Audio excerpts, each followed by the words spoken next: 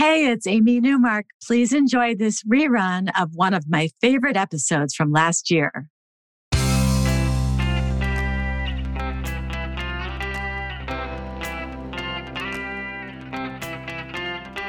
Changing your life one story at a time. This is the Chicken Soup for the Soul podcast with Editor-in-Chief Amy Newmark. Hey, it's Amy Newmark with today's Chicken Soup for the Soul inspiration from our new book, Chicken Soup for the Soul, The Forgiveness Fix.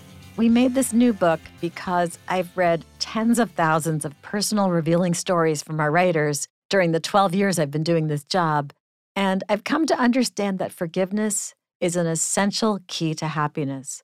Why is forgiveness so important? It's because of the emotional weight we carry when we don't forgive. And interestingly, self-forgiveness is just as important as forgiving other people. So I'm going to share two stories today that will show you how you can find your way to self-forgiveness too. We're going to start with Paul Lyons, who doesn't remember ever getting a compliment from his father until he was 17 years old. Paul had always felt like he was never good enough for his father until then. Now, Paul was one of 7 sons, and he remembers going to his school at night with his father, who did the janitor work there. The boys would try to help their father, and Paul remembers being just a kid and trying to help and being reprimanded by his father for missing some spots as he mopped the floor. His father said he would never amount to anything if he didn't get the job right. And Paul, who was young, remembers thinking, well, you're the one cleaning toilets. And they were all squeezed into a 3-bedroom duplex while all the other kids at school seemed to live in big houses.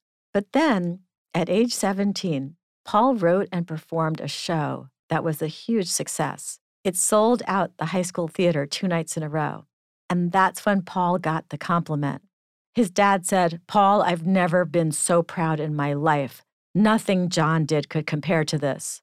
Now, John, who was Paul's older brother, was the star of the family. He was a football hero in their town.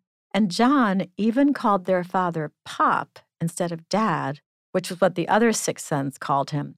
And that made Paul feel even more like his older brother was the special one who had a different kind of relationship with their father. And now, his big compliment was tainted by the mention of John, the football hero. Paul thought his father couldn't even give a compliment the right way. So Paul remained disappointed in his father, whose birthday cards weren't warm enough and who was just too reserved. Paul actually went to a therapist to get some help, to learn how to talk to his father and how to ask him for an apology for all the times he had been hard on him. And then Paul became a teacher with a classroom of what he calls crazed adolescents. And that's when he realized how hard it must have been for his father to manage 7 sons. Paul understood that his father was justifiably angry at times, and also that he was working really hard to help his sons reach their full potential. He wanted to make a difference in their lives, just the way Paul did in the classroom. And sometimes that meant taking a hard line with the kids to make them better people. You had to be dedicated and willing to be a little unpopular if you wanted those kids to come out right. Paul realized that his father had the best of intentions, even if he didn't always have the best delivery. When Paul turned 39, he decided he needed to forgive his father. He says, "So I went back to my old school where he had berated me. As I stood outside the window, I realized that Dad was not who I had to forgive. I needed to forgive myself for all the years I had bottled up my anger toward him.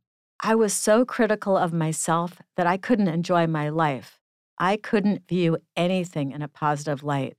Rarely did I permit myself to enjoy a movie or a ball game without a nagging sense that I should be doing something productive. Sunset stood for disappointment, showing me that the day was over and I hadn't gotten enough done." The next time Paul had breakfast with his father, he apologized for the chip he had on his shoulder. His father said he didn't have to apologize for anything.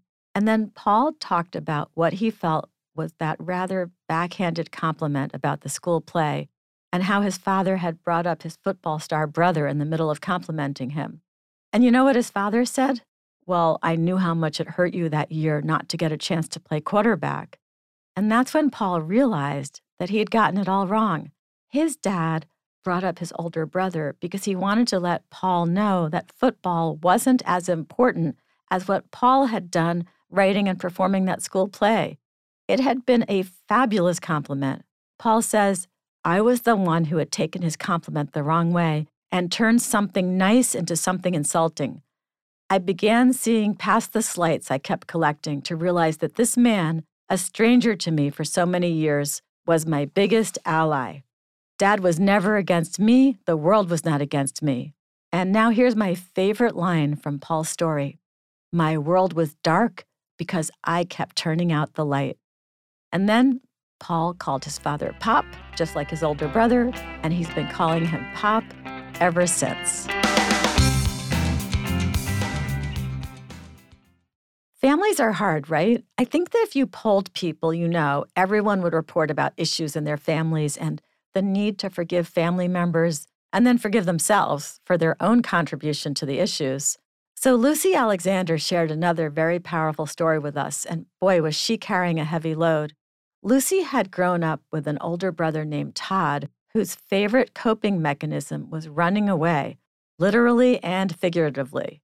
When that stopped working, he opted to build a wall and distance himself from his mother and 4 siblings. He was a success professionally, and he seemed to be doing just fine without his family, which was very hurtful to his younger sister. Lucy was also enraged that Todd could be so cruel to their mother, but their mother kept excusing his behavior as mothers are wont to do. After a few years, though, Todd did try to reconcile with the family, but Lucy wouldn't forgive him. She refused to even acknowledge him. She says, "Blinded by the ignorance of youth and a black and white worldview, it never once crossed my mind that Todd might have had altruistic reasons for abandoning the family for a while. He was sparing them any further hurt that he thought his presence would cause them." Well, some time passed, and then one day, Lucy's mother showed up unexpectedly at the tiny apartment that Lucy had moved into after graduation. She had come to tell Lucy something awful. Todd had killed himself. Lucy moved back home to live with her mom. She was filled with guilt, anger, and regret, believing that it was her fault, that her rejection of Todd was the reason he felt so alone and took his own life. It wasn't like her mother blamed her. Of course she didn't. But Lucy says, "I never stopped believing that if I had set aside my pride and welcomed him back, it might have been enough." Almost a year after Todd died, Lucy was offered a job in London, and her mother encouraged her to take it. So Lucy spent years far away from her mother, healing and figuring things out, and understanding a bit more why Todd had abandoned the family for those years. It was when she became a mother that she finally got all the way to understanding and realized that no matter what you do for your children, they do have to make their own way. They are the ones who are responsible for navigating their lives, and they have free will. Lucy finally forgave her 20-year-old self for the way she tried to show her dedication to her family by pushing Todd aside. She realized she wasn't part of Todd's choice for ending his life, and she forgave Todd, too, for finding peace in his own way. I'm Amy Newmark. Thanks for listening to these stories from Chicken Soup for the Soul, The Forgiveness Fix. We'll be sharing stories from the book in our daily newsletter as well. So if you want to have a free story delivered to your email inbox every day, go to chickensoup.com and click on the podcast button. You'll see a button to sign up for the newsletter, and you'll actually find a bunch of choices, including a daily story newsletter or our 3 weekly newsletters with stories about pets, busy moms, or fighting cancer. I'll be sharing more than a dozen stories from our book about forgiveness, so keep listening for more of them. I can't think of a better time than the holiday season to consider using the power of forgiveness. Come back for our next episode to hear 2 stories from our Christmas book about family and homemade gifts and some great ideas for your own family this holiday season.